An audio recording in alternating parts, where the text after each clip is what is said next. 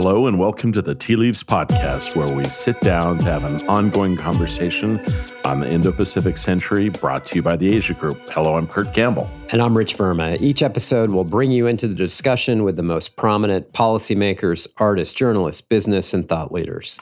Thanks, Rich. Today we are thrilled to be joined by a great friend and a colleague, Ambassador Kurt Tong.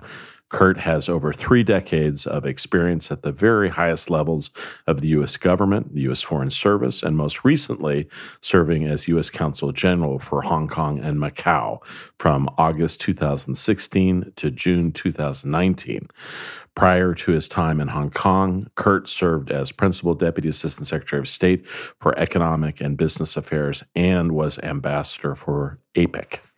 And Kurt also was the Deputy Chief of Mission for the U.S. in Japan from 2011 to 2014, and the Director for Korean Affairs at the State Department, Director for Asian Economic Affairs at the White House, and also participated in the six-party talks with North Korea. So after retiring from the State Department, Kurt joined our team here at the Asia Group as a partner, bringing his deep experience to help our clients further their interests in Japan and across East Asia. Kurt, we're thrilled to have you part of the team, and we're happy to welcome you to Tea Leaves today. Well, I'm really happy to be here and particularly excited that the Asia Group was able to hire me, even though I have a strange first name. That's right.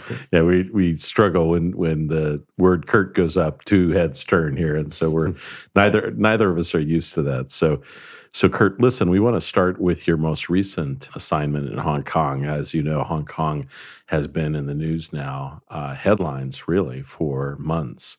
We have violence on the streets. We have chief executive who is struggling in between public demands for change or rolling back certain initiatives, and Beijing clearly unhappy with the current situation. We also have concerns about a giant power, China, on its border that is playing a larger role in its public and civil affairs. Give us a sense of what it was like serving essentially as the American representative, the ambassador, during this incredibly delicate time. Well, I'm glad you didn't ask me the question that I usually get, which is, did I expect this to happen in Hong Kong, what's happened this summer? Because then I have to admit that I did not see this coming. The U.S. position in Hong Kong is a very important one. We've got a huge relationship, huge economic relationship, and also a historical legacy of being very tightly bound to the people of that city, culturally, through education, experiences, and the like. And so our voice matters there. We also have some conflicting interests in terms of how the United States views that city and its utility to the United States and what we're actually hoping to have happen there. And the difficulty of being the U.S. ambassador to Hong Kong was stepping between the urge to see Hong Kong as a democracy problem and seeing it primarily as an economic problem or as an autonomy problem. And that can end up pulling the United States in different directions. Well, Kurt, I actually just want to kind of level set for the audience here, because we have gone back and forth between Consul General and Ambassador, but it matters because it matters what kind of relationship the United States has with Hong Kong. Maybe you can just give us a little bit of context of why we have a consulate there and Consul General. Sure. Well, Hong Kong, for people that aren't aware of this, I think many are, but Hong Kong is a special administrative region under China that has been given a 50-year guarantee of a high degree of autonomy. That's written down in a treaty between Great Britain and China, and it provides for Hong Kong to really operate very much as a distinct entity and on almost all issues other than defense and foreign affairs. It's not a country, so I wasn't an ambassador.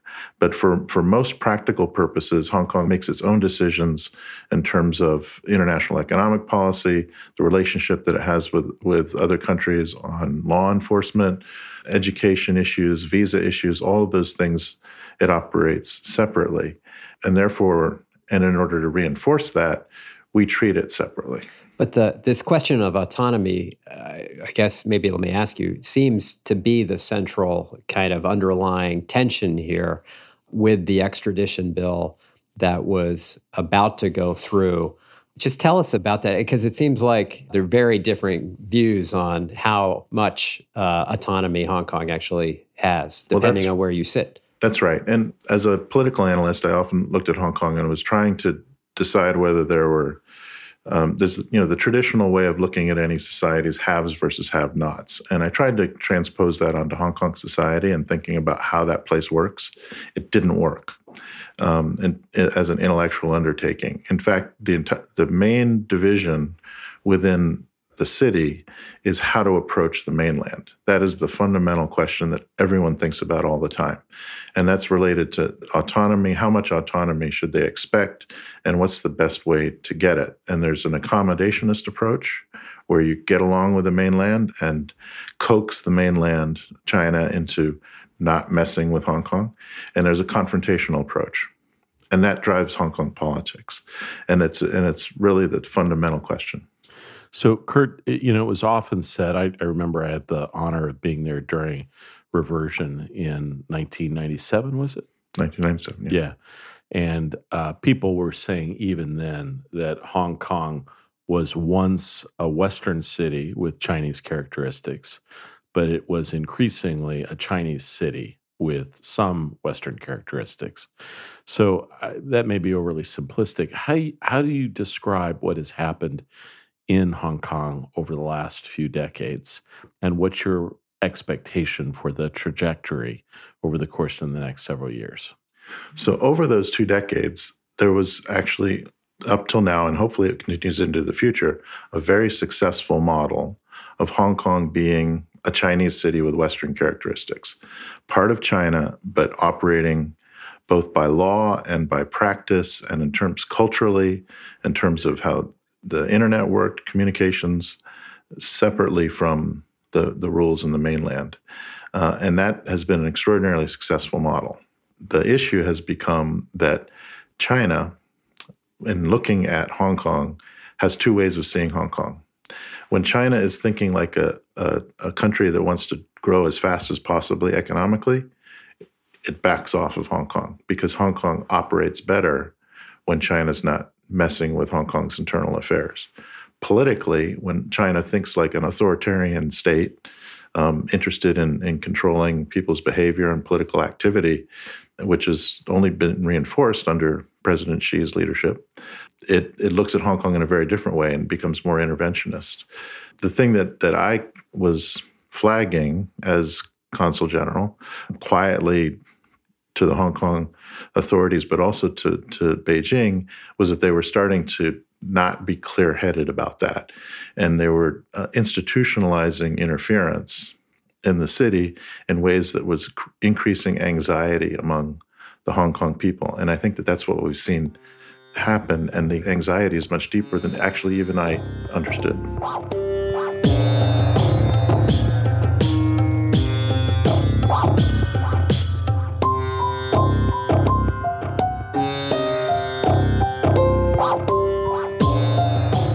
Kurt, when I had a chance to work with you, and we worked together at the State Department when Rich was there as well, I can remember I had a few counterparts that I met regularly, almost on a weekly basis, either here in Washington or Beijing, or in other capitals where I was traveling, Chinese interlocutors and friends. There were a few occasions where I saw the harshest and angriest kinds of interactions with Chinese diplomats. And interestingly for me, it was mostly over Hong Kong, a real sense that we were the black hand behind political demonstrations. I would often ask myself, like, do you really believe that we are the force that's driving this? Or is this a useful and necessary excuse? Help us with that, Kurt. Do they really believe the political rhetoric and propaganda that we're the ones that are driving this effort? I do note that a group of Hong Kong students were singing "God Bless America." I think that's for us more than anything else. But how do you see that's this? aimed at actually enticing the United States to become more involved in what's going on there. People often believe what they want to believe as opposed to things which have actually been factually presented to them. And mainland leaders want to believe that the fact that Hong Kong people don't really want to be just like everybody in the mainland must be inspired by somebody else, because otherwise it's a comment on their society. It's a cognitive dissonance problem. And so they gravitate naturally.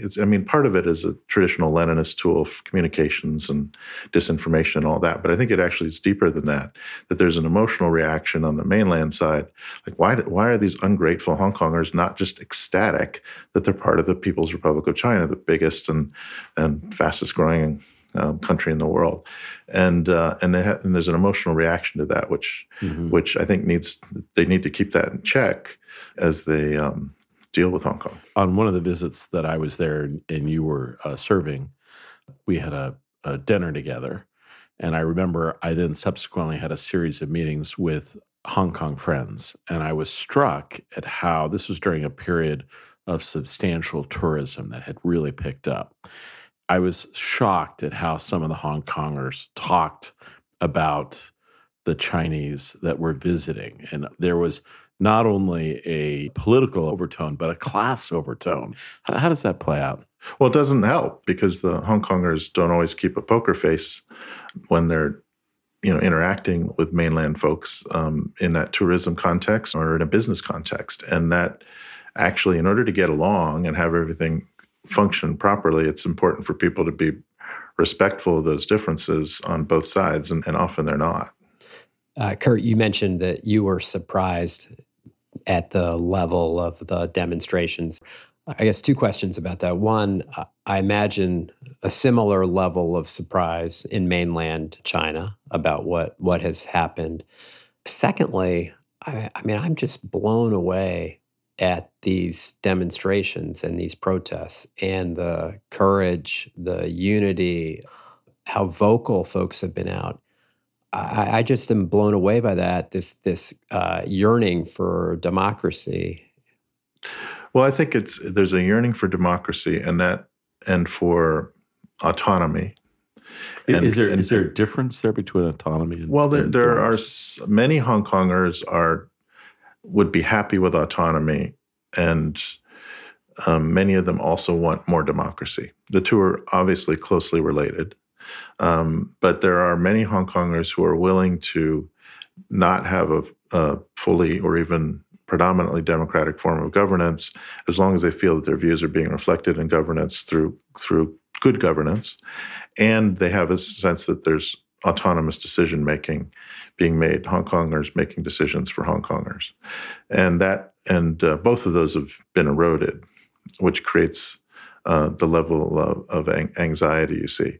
I think what's happening with the protests right now actually is something new, which is a self-sustaining piece of anger between a certain class of protesters and the authorities, reacting and counter-reacting to one another in a chain of events, which is actually somewhat divorced from the underlying issues of autonomy and democracy. And I'm not sure how that's going to play out. Can you give us a sense that whatever you can say about this, whenever we see the kind of secret police come in and start, attacking either civilians or protesters, where is that order or direction coming from? Is there kind of a direct line? We kind of assume this is mainland telling Hong Kong authorities, it's time to crack down on this. It's actually more. It's actually. I don't what the reality might be. I don't know how far into the weeds you want to get on this, but it's actually more complicated than that. For example, when there was a group of white T-shirted guys who went and beat up some of the black T-shirted protesters at a train station, that's about a month and a half ago, and there was another subsequent.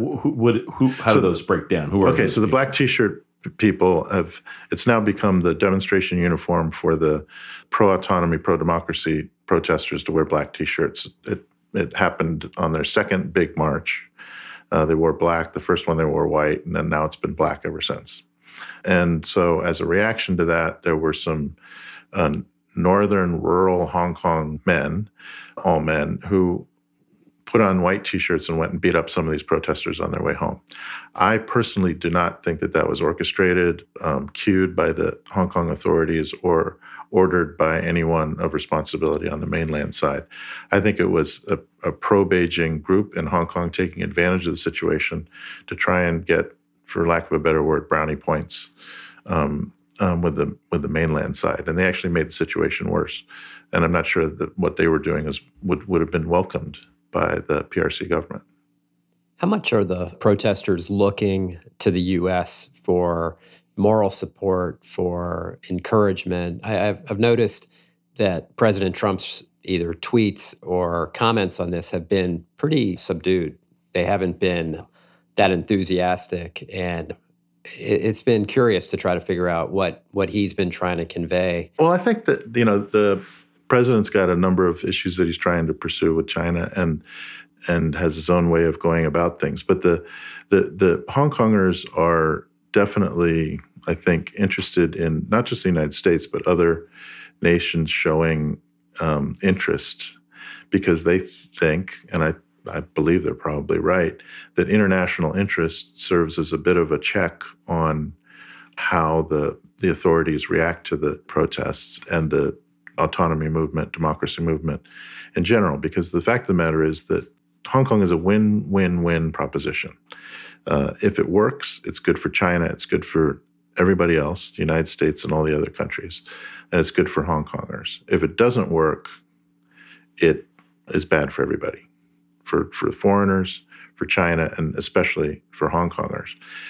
If one of those three pieces loses confidence in how Hong Kong's operating and actively pulls out, in a sense, from that understanding of one country, two systems framework, it could really start to weaken quickly.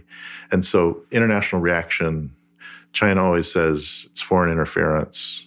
In fact, it's not foreign interference. It's the U.S. government saying that the U.S., if the act is passed, charging the U.S. government with looking more closely at assessing Hong Kong's autonomy and responding to the reality, which is a responsible activity for the U.S. to do for the U.S., by the U.S., for our own interests. But that you guys don't have a legitimate voice in Hong Kong's affairs thing needs to be pushed back on consistently. But it doesn't need to be done in a sense that saying China's necessarily the bad guy. I think China's part of the solution to this situation, and should be talked to in that tone of voice, that this is China's city and China can do the right thing, and then everything will be great. Yeah, it's interesting, Kurt. I'm not sure everyone would necessarily accept every element of that framework, but there are a lot of opinions. Yeah.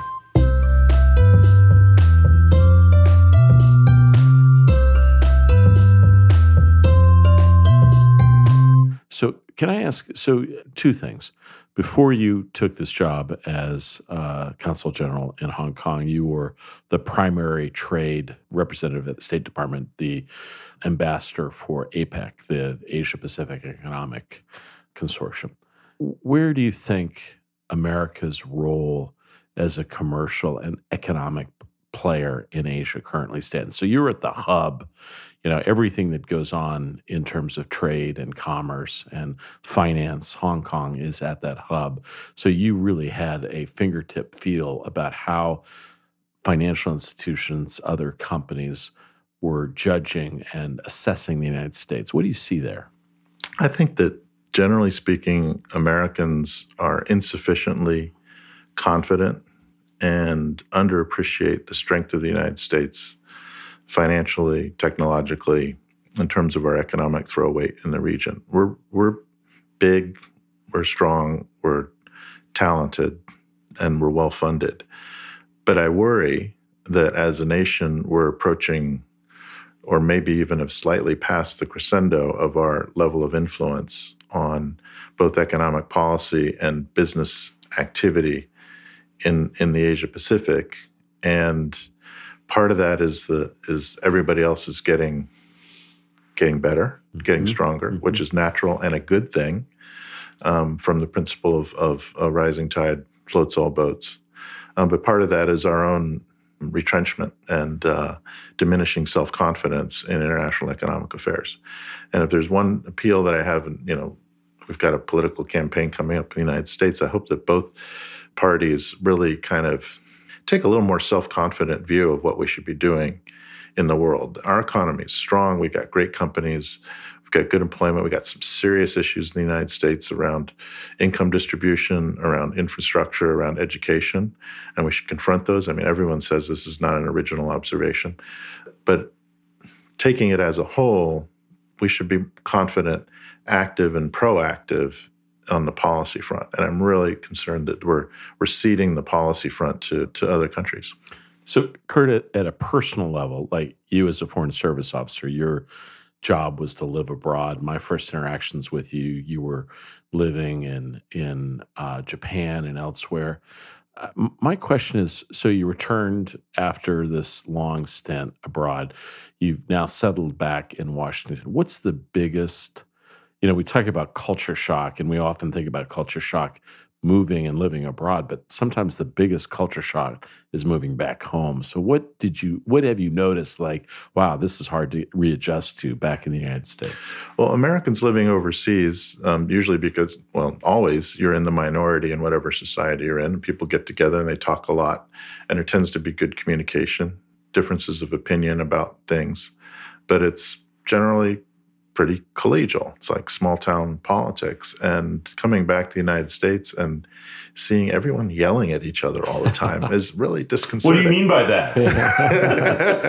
I don't know. What do I mean by that? Yeah, exactly. Turning on the TV, it just drives me bananas that everyone's always got to be screaming all the time rather than listening. And something's happened in American culture. I hope it moves back in the other direction where listening is no longer seen as an important value.